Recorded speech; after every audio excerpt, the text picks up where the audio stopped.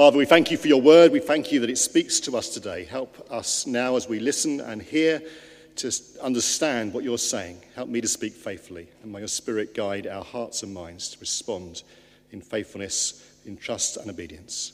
In your name we pray. Amen. You may want to look up the passage. It's helpful to follow it. It's on page 1044 in the Church Bibles, Luke 12, 13 to 21. This Friday is Black Friday. Are you aware of that? Have you seen some of the adverts? Special deals. Get your big TV now, your 55-inch TV, or your 58-inch TV, or your 70-inch TV, or your however big your house can take TV.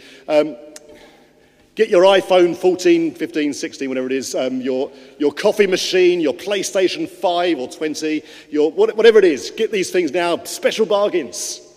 And we're blasted with this all the time, aren't we, these adverts. And they're kind of saying to us a message, actually, an attitude to life. And it's all about get more possessions, have more stuff. Happiness will come when you have an abundance of stuff in your house.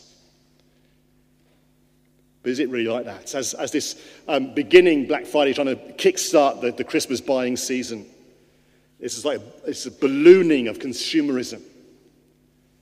And Jesus' words in our passage act like a pin to the balloon, don't they? He says in verse 15, life does not consist in an abundance of possessions. You won't have life by having stuff. You can't buy a good life. But it's important to see where this comes in terms of the conversation that Jesus is having. Jesus is actually, at this point in chapter 12, he's teaching large crowds. And he's actually teaching about the end of times. Next week's Advent Sunday. And we focus on the end of times when Christ will return. He's talking about how those that follow Christ and stand for him, no matter what the world says, will be blessed. And he'll stand for them in front of God and the angels. It warns that God will judge you and you should fear him because he can send you to hell. He's warning about the end of times, and this man comes up and has a question. And maybe Jesus is thinking, great, a question. People want to know more about this kind of thing. And the man says, Jesus, can you help me out? My brother is sort of being a bit dodgy with the inheritance. Can you tell him to share it properly? And maybe Jesus is thinking, he's not listening to the sermon. He's paid no attention whatsoever. He wants me to help him out with his problem with his inheritance. It's quite a common problem, isn't it? I mean, you're probably aware of families that you know where there's been disputes and arguments over inheritance. Maybe it's even been true in your family. After all, an inheritance these days, it could be the biggest amount of money you ever get. I mean, if someone dies and sells a house, it could be hundreds, 200 millions of pounds. No wonder people argue over it. But often it damages families, it damages relationships. And Jesus, in his wisdom, doesn't want to get into this kind of argument over money. But he says this instead. He wants different arguments about money. He actually wants to challenge our attitude and our hearts. And so Jesus says a very strong warning. Do you notice how strong it is? Watch out. Be on your guard against all kinds of greed. He's not saying try and avoid greed. That's a sort of very English way of putting it, isn't it? Watch out, be on your guard. It's like a lion roaring around to get you. Be careful. And actually, as you go through the New Testament, greed is consistently condemned as one of the worst of sins. You often find lists of sins in the New Testament, and it's about sexual immorality and gossip and arguments and everything else, and greed is often there as one of the ones that is judged by God and one of the ones that we're called to get rid of from our lives as Christians. The New Testament is consistent. Greed is a big problem. Don't let your hearts be grabbed by it. And Jesus goes on to ram the point home by telling this parable, and it's a very simple parable, isn't it? We used to read it to our children, but it's sort of children's book form of it. It's a bit more colourful and fun than the one Jesus tells, but basically it's the same message. There's this man, he's already rich, we're told that, and then he has a bumper crop, he gets even more money. It's like winning the lottery or getting a big payout from your shares or something. And he's got all this stuff, all this corn, and the only problem he can see is that he hasn't got enough space to store it. So he thinks to himself, I know what I'll do, I'll tear down my barns and build even bigger ones. Then I'll have so much stuff that I can live out my days, I can eat, drink and be merry, and life will be great. And then God says, you fool. You fool. This is completely and utterly ridiculous. Your attitude is totally wrong. So what is Jesus trying to show us with this parable? What is foolish about this greed, this attitude to money that the man in the parable shows, and actually the man that's asking the questions to Jesus also shows? Well, 3 points I want to make. First of all, it's a kind of solitary activity. Now, you might notice in the man in the story, there's only one man in the story, isn't there? There's no one else for him to engage with or interact with.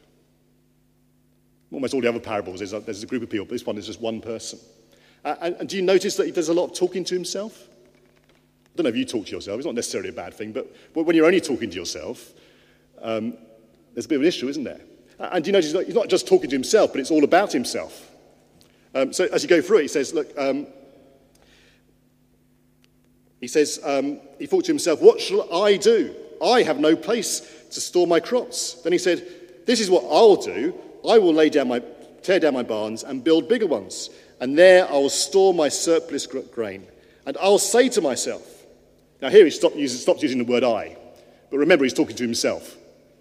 Okay, and he says, you, talking to himself, you have plenty of grain laid up for many years. Take life easy, eat, drink, and be merry. This man is completely and utterly solitary. He's completely and utterly self-focused, self-obsessed, self-centered, selfish. No one else gets a look in when he's thinking about what to do with his money.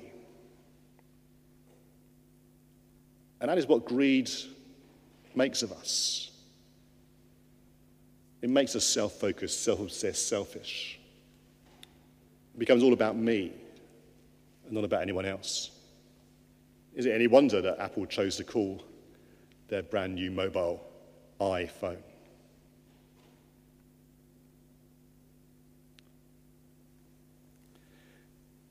And when we become so selfish and so focused, it destroys our relationships. The man that had come to Jesus worried about his inheritance. Why was he worried about his inheritance? Because he wanted the money. It exposed the attitude of his heart as being greed. And the danger was it was going to destroy his family relationships with his brother, as it so often and so frequently does today. Paul says in Timothy, people who want to get rich fall into temptation and a trap and into many foolish and harmful desires that plunge men into ruin and destruction. Greed destroys relationships. Greed isolates you. Greed makes you solitary by yourself, cut off from others. And you put money as more important than anyone else. And do we as Christians so easily fall into the same kind of traps? Or are we willing to be generous with our money? John Wesley famously said, earn all you can, save all you can, give all you can. Do we give all we can, or just enough to salve our conscience?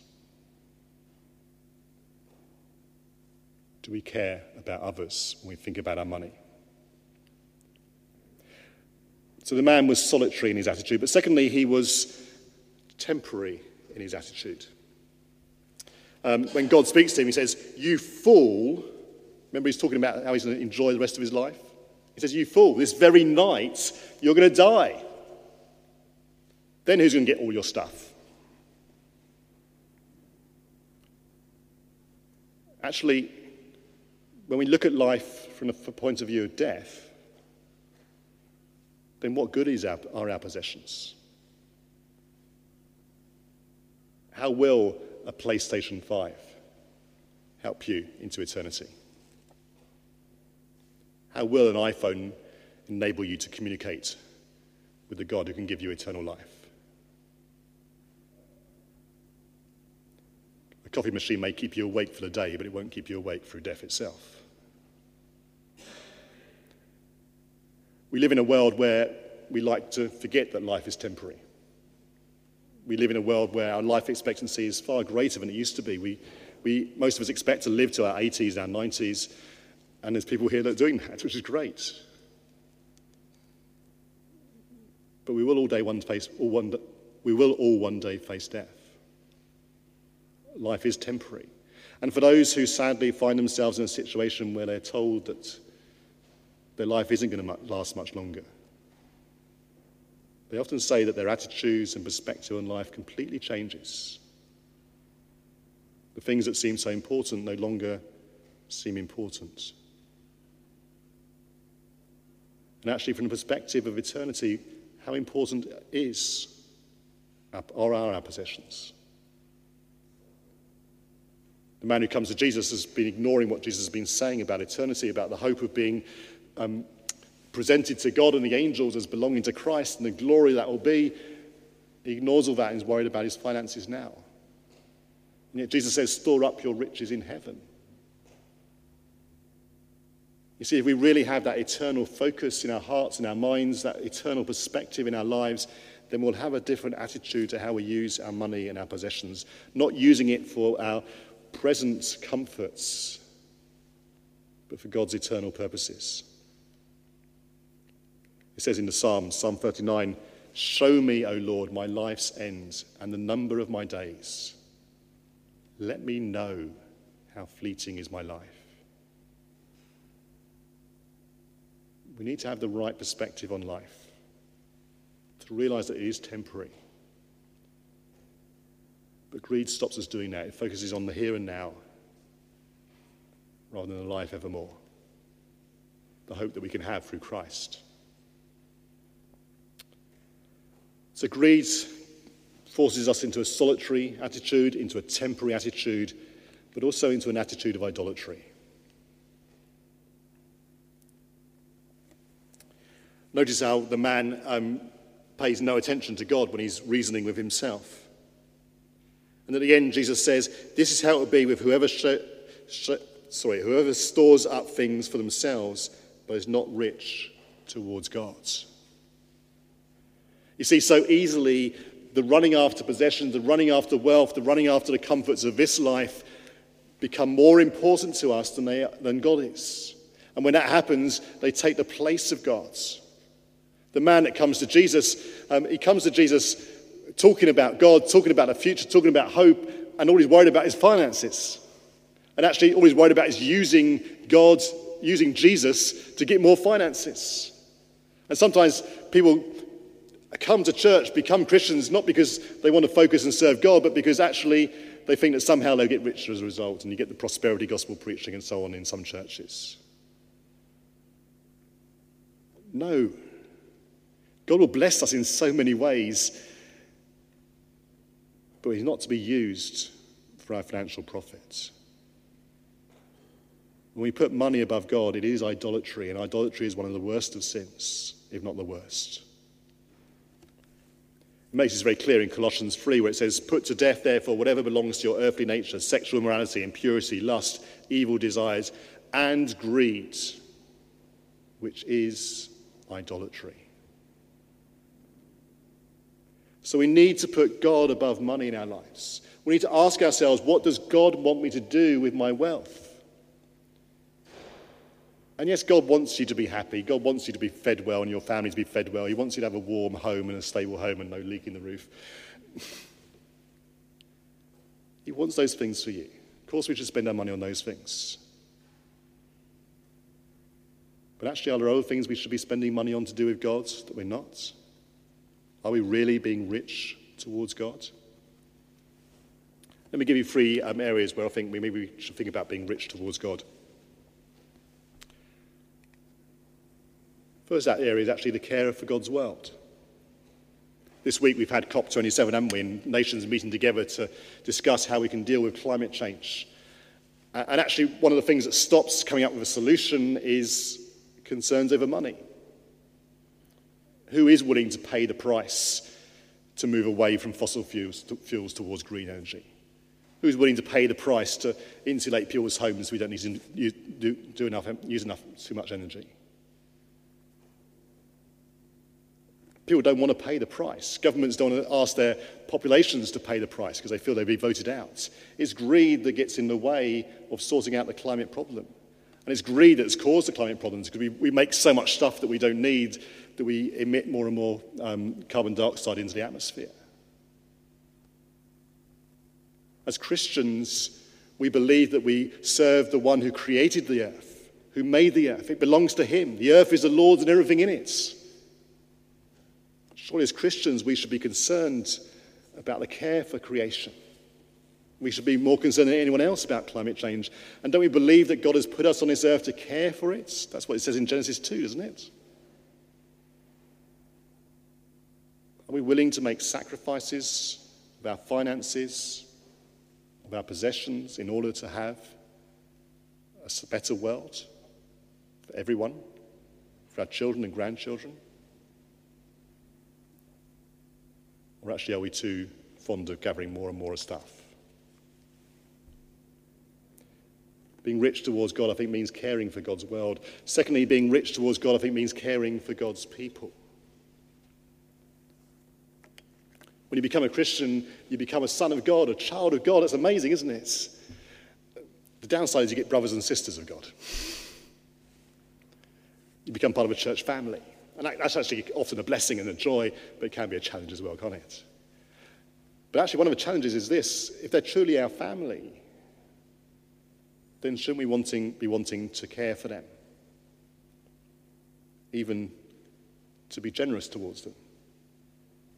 That can happen in small ways, informally, within a church family, and I hope it does, and particularly maybe looking out for those in particular need.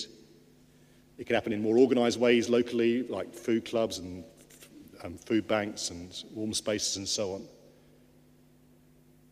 But also surely it matters that we've got brothers and sisters in other parts of the world.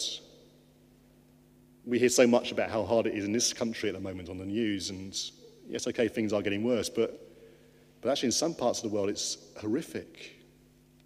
The war in Ukraine means there's just no food. Are we being generous to our brothers and sisters in parts of the world where are really struggling? Will we give generously to organisations like Tier Fund to help support those needs and give the aid where it's needed? Are we willing to use our resources to care for God's people? And thirdly, are we willing to use God's resources to care for God's money? Sorry, God's mission. My words mixed up. It's been a long day. Are we willing to use our resources for God's mission? If we believe truly that knowing Jesus is the most important thing in the world, if we believe truly that he's the one that can give us hope in the face of death, if we believe truly that knowing him means we can become children of God, forgiven and having a relationship with him, then surely we should want more and more to know that truth. And that happens when we have effective churches, church communities, effective teaching and preaching. But if we're honest, we know that the church in this country is in decline. We know that the resources are getting spread thinner and thinner and becoming less and less effective. There's less people to give. And unless those that are left are willing to give more generously, the decline will continue. But if we're willing to actually say we want to make a difference, we want to turn things around, and we're willing to give generously, to turn the tide, to invest in God's mission, to invest in God's work, then I think God will bless that and make a difference to our town, our area, our country. Are we being rich towards God? Or just giving enough to salve our conscience? Will we really use our resources to care for God's world, to care for God's people, to care for God's mission? I started off talking about Black Friday. And the danger of Black Friday is that it gives us the attitude that life is found in gaining more possessions, getting the best deal, and so on. It encourages an attitude of greed. As Christians, we shouldn't be focused on Black Friday, but Good Friday. On Good Friday, Jesus gave up everything for us. It says in 1 Corinthians, "For you know the grace of our Lord Jesus Christ, that though he was rich, yet for your sakes he became poor, so that you through his poverty might become rich." We can have those eternal blessings, far better than the material stuff that you can buy today and is broken tomorrow. Far better than the stuff that you can never take with you beyond death. We can have riches and blessings in God because Jesus was prepared to become poor for us, so poor that he was hanging naked, horrifically on the cross to die. That is God's generosity to us. Will we be generous in return? Let's pray. Father, we thank you for your word. It is challenging. We live in a world of greed, and we find greed comes so naturally to our hearts, and yet you warn us so strongly to avoid it. Help us to be rich towards you, to use our resources to care for your people, to care for your creation, and to care for your mission. In your name we pray. Amen.